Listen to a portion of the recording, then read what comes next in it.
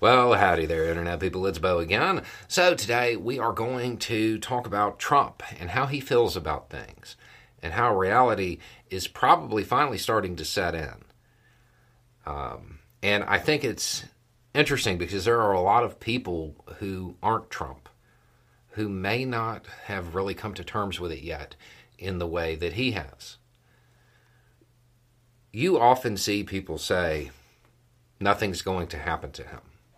That at this point, oh, he's going to walk, it's not a big deal, nothing's going to happen to him. He has been indicted by the feds in more than one jurisdiction on multiple counts. He is in trouble. A mathematician should work out the statistical probability of beating all of these counts. I am willing to bet that it is probably it is something that starts with 0 point. He's in trouble. And as evidence of that, and as evidence that at least on some level he understands that he's at risk and he's a little scared, is his response to the federal response from last night. It also happened last night.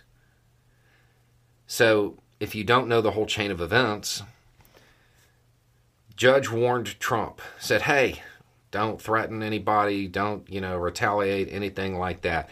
Trump puts out a social media post that says, if you go after me, I'm coming after you, The feds take that, put it in a filing that the judge is definitely going to see, and ask for a protection order. Trump then responds.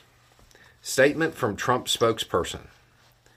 The Truth Post cited is the definition of political speech and was in response to the Rhino, China-loving, dishonest special interest groups and super PACs like the ones funded blah, blah, blah. Okay? Immediately, he's walking back his words. Trump is walking back his words. Is that behavior you've seen from him before? Or does he normally double down? Because he could do something in the middle of Fifth Avenue and not lose a vote. That may be true, but he certainly seems to have a healthy fear of the federal justice system. And it's not unearned. Like, that's not irrational on his part. He has a lot of legal exposure. One thing that should be very clear to anybody who is a big supporter of Trump, with the slightest just move that risks him, oh, he's abandoning that statement. He's abandoning his own words. If you act on his words, he's not going to back you up.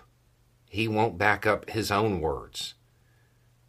He will leave you behind the same way he did all of those people that he sent up to the Capitol.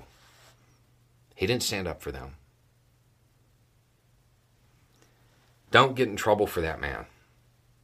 Don't do it. Because he does not care about you. As this situation advances, he is probably going to become more and more afraid of how things are going to progress. And his behavior and his statements might become more erratic. Don't fall for him. Anyway, it's just a thought. Y'all have a good day.